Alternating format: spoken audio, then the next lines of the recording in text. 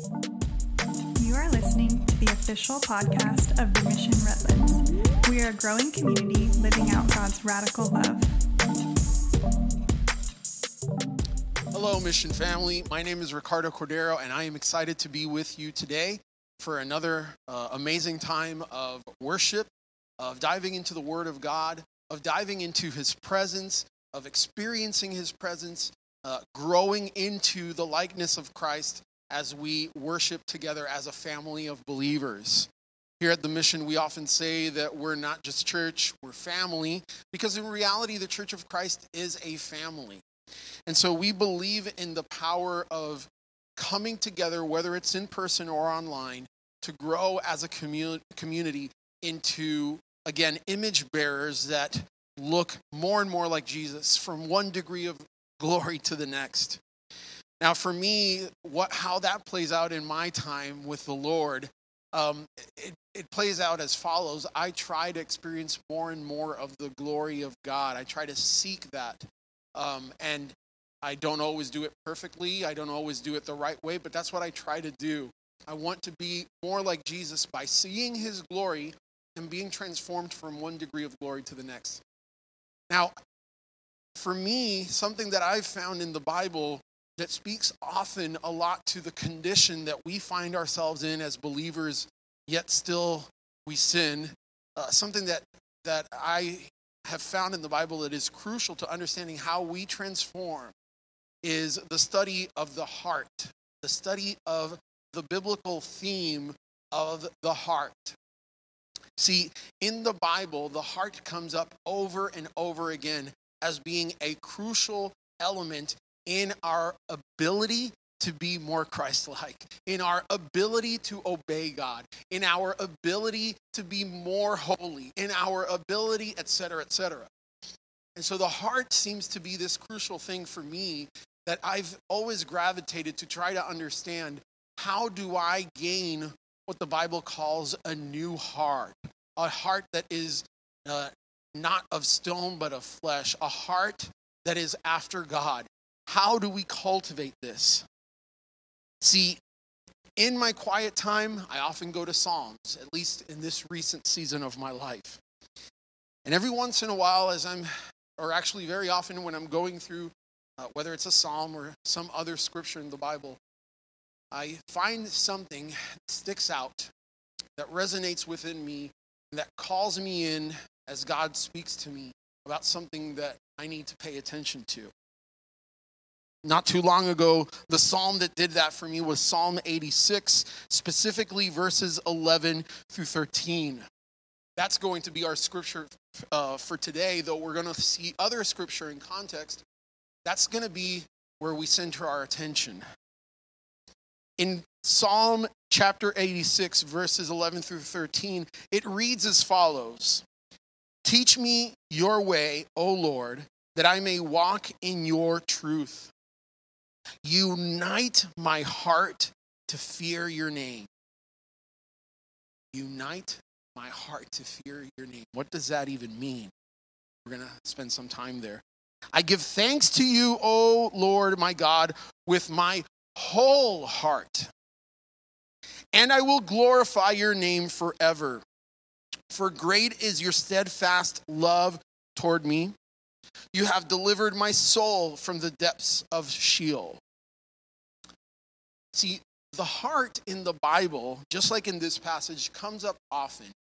And more often than not, it's not used necessarily to represent the physical heart, though it has been used in the Bible that way, but rather to be used in a way that's similar to how we use it today in the English language, to represent something about our inner being, beyond the physical, right?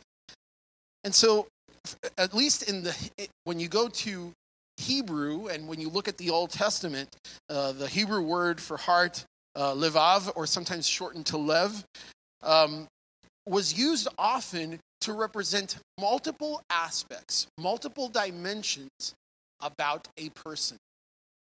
See, for many years, the ancient Hebrews would pray something called the Shema. This is found in Deuteronomy chapter 6, verses 4 through 5. And it says as follows: "Hear, O Israel, the Lord our God, the Lord is one." Hear, O Israel, the Lord our God, the Lord is one. That's verse 4. And then in verse 5 it says, "You shall love the Lord your God with all your heart and with all your soul and with all your might." Now, some of you might be thinking, wait a minute, I've heard that before, and not in the Old Testament, not in Deuteronomy. I've heard that before. I think I've heard Jesus say that. Here's what's interesting. In the Greek language, many years after Deuteronomy 6, verses 4 through 5, in this language, when Jesus is teaching this Shema saying, he says, "And you shall love the Lord your God with all your heart and with all your soul and with all your mind and with all your strength." So the only thing that's really different there, substantially different, is that mind is included, whereas in Deuteronomy it wasn't. Granted, in Mark it says strength instead of might, but they mean the same thing: with all your intentionality, with all your ability, with all your intensity. So why is it that in the Greek many years later we find mind, but we don't find mind in Deuteronomy?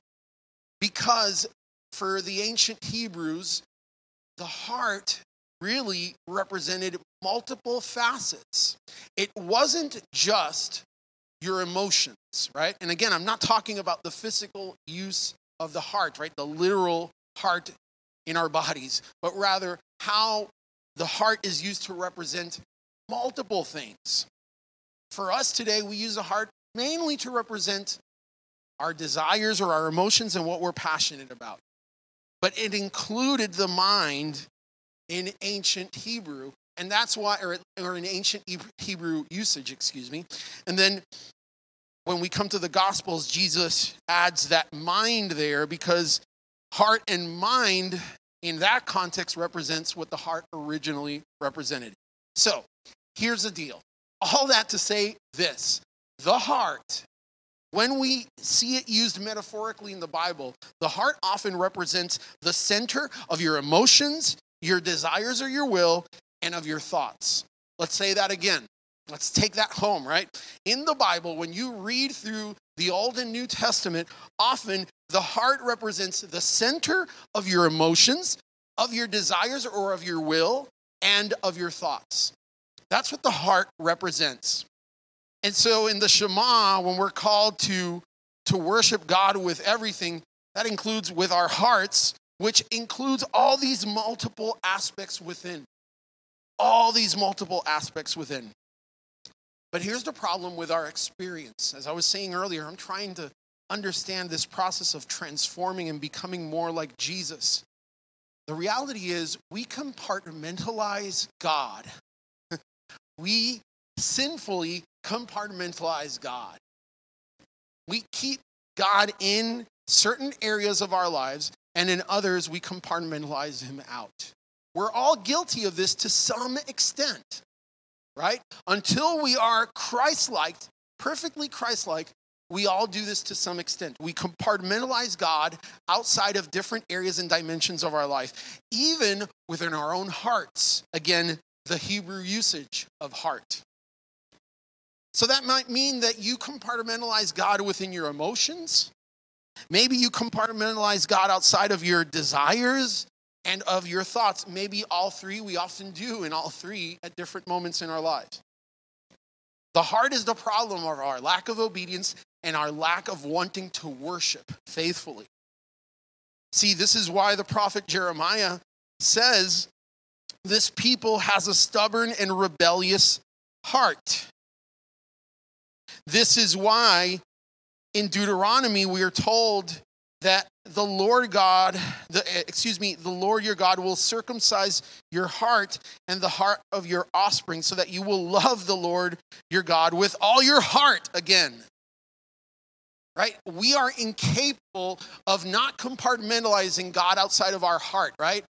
Or even within our heart. We're incapable of stopping that. So God needs to, he needs to do something a transformation, right? It says circumcision there, but that was something they understood to the ancient Hebrews. We're talking about transforming. That's what it means. It's to transform our heart. See, in Ezekiel, the prophet also says, or rather communicates what God says and promises. God tells us, and I will give you a new heart and a new spirit I will put within you. And I will remove the heart of stone from your flesh and give you a heart of flesh. I will put my spirit within you and cause you to walk in my statutes and be careful to obey my rules. The heart is consistently recognized as being problematic, the center of our problems, in fact. Our emotions are compromised, our desires are compromised, and our thoughts are compromised. And here's the idea: when we fracture, or when we make fractions of our heart devoted to God and other areas not, we don't have a united heart. Think about that central verse that we said today, Psalm 86, 11 through 13 and 11. It says, unite my heart to fear your name. Again, remember, fear here is something like a reverence, the type of reverence and fear that you have when you stand at the edge of the Grand Canyon. You can't help but just in awe express wonder, but also, wow, this is so much bigger than me. I'm so scared in a humbling and beautiful way.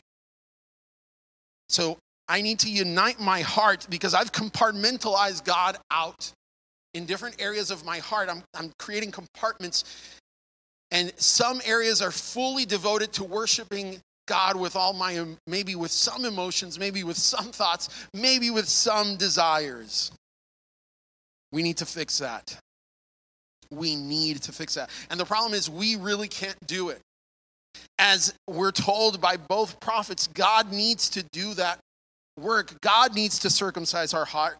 God needs to give us a new heart, a heart that's not of stone. He'll remove the heart of stone. He'll give us a heart of flesh. He needs to do the job. He needs to, again, clean us. And so here is one of the main issues. Here's what happens when we don't. When we don't take care of the compartmentalizing that happens within our hearts, of how we put God second in some areas of our heart, or how we, again, just kind of compromise with our emotions between where God takes precedence and where I take precedence. When we do that, here's what happens. You're going to worship something. It's not going to be God. Because we worship. We all do. The question is, what will you worship? But you will worship something. You will have an idol. Watch this. Pay close attention. Look at Ezekiel 36, where this promise came to us. We're in chapter 36 of Ezekiel now. The verse right before we're told that we're going to receive a new heart. In verse 26, look at verse 25. Ezekiel chapter 36, verse 25 says, I will sprinkle clean water on you, and you shall be clean from all your uncleanness, and from all your idols I will cleanse you. That's when it finally says, and I will give you a new heart and a new spirit. So we worship something. It's either God or idols. And when we compartmentalize God outside of different regions of our heart, we end up worshiping things or people or outcomes or financial gain. We end up worshiping idols that are the works of hands of people, or replacements that are meant to take the place of God instead of worshiping God. Contrast that with the main central passage for today, as we said, Psalm 86. In verse 12 of Psalm 86, it says, I give thanks to you, O my Lord, with my whole heart. Now the heart is united. And I will glorify your name forever, for great is your steadfast love towards me. You have delivered my soul from the depths of Sheol. See, when our heart is united, meaning there is no room for anything else, within all the portions that make up the heart, when our heart is united to God, to fear his name, we get that perfect worship to him, right? And we're all works in progress and we're not perfect, but we get a more perfect, so to speak, worship of God. We want to unite our hearts so that we don't go after idols, but instead we worship him with everything in us. We want to worship God with everything in us. And that means our emotions, our desires, and our thoughts. To close, I want us to be challenged by a series of questions about how we monitor our emotions, our desires, and our thoughts to make sure that we don't make space for anything other than God. Do we make idols out of other things? Is our heart made of little pockets of worship to God, but also worship to idols? Number one, think about your emotions.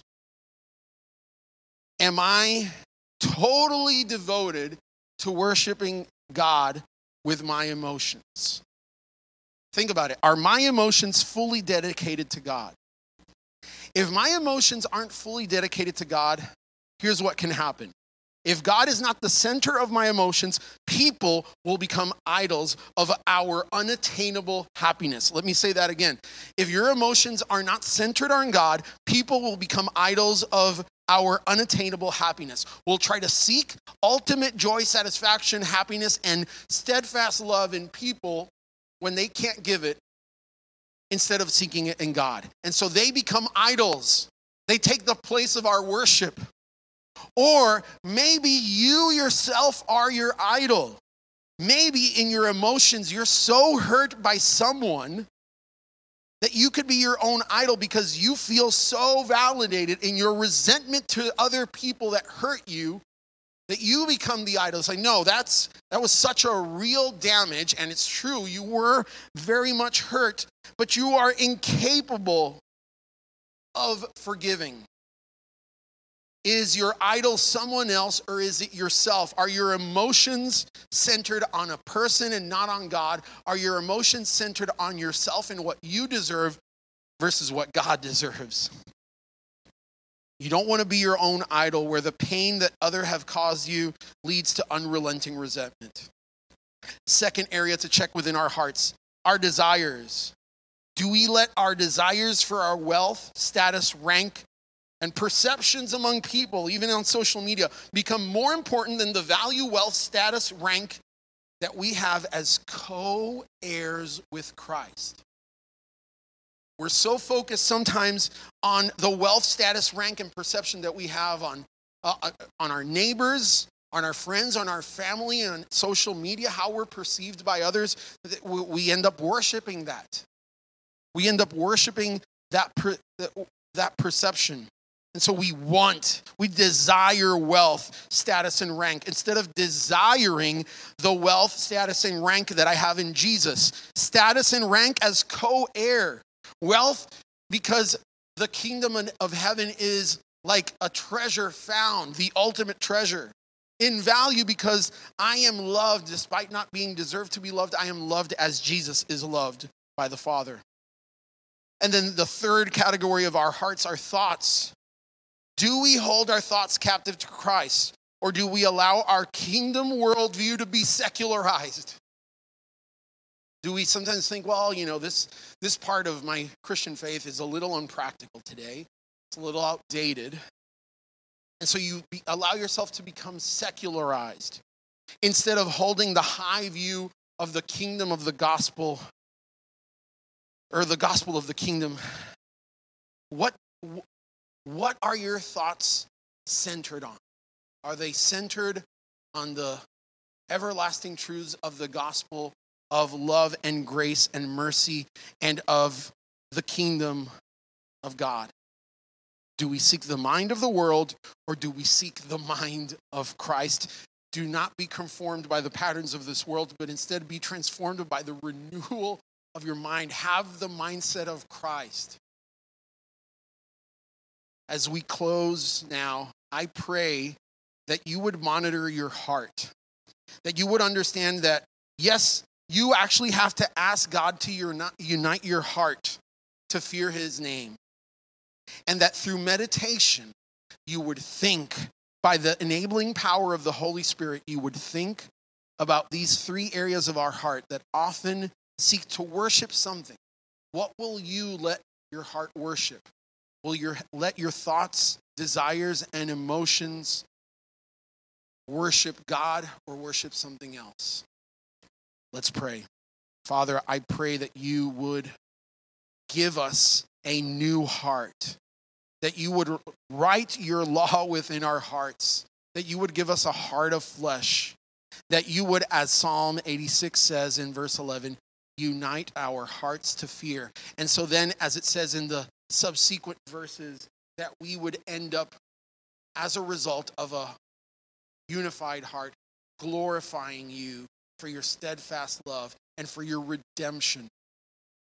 Make this happen through your power and not ours. I pray that you would also utilize our ability to think about these things, to meditate over them, so that the Holy Spirit would act through the power of meditating within the Holy Spirit's own enabling, that we would meditate on your truths and be just enamored by who you are, what you've promised, what you give us, and all the fulfillment that you can give us.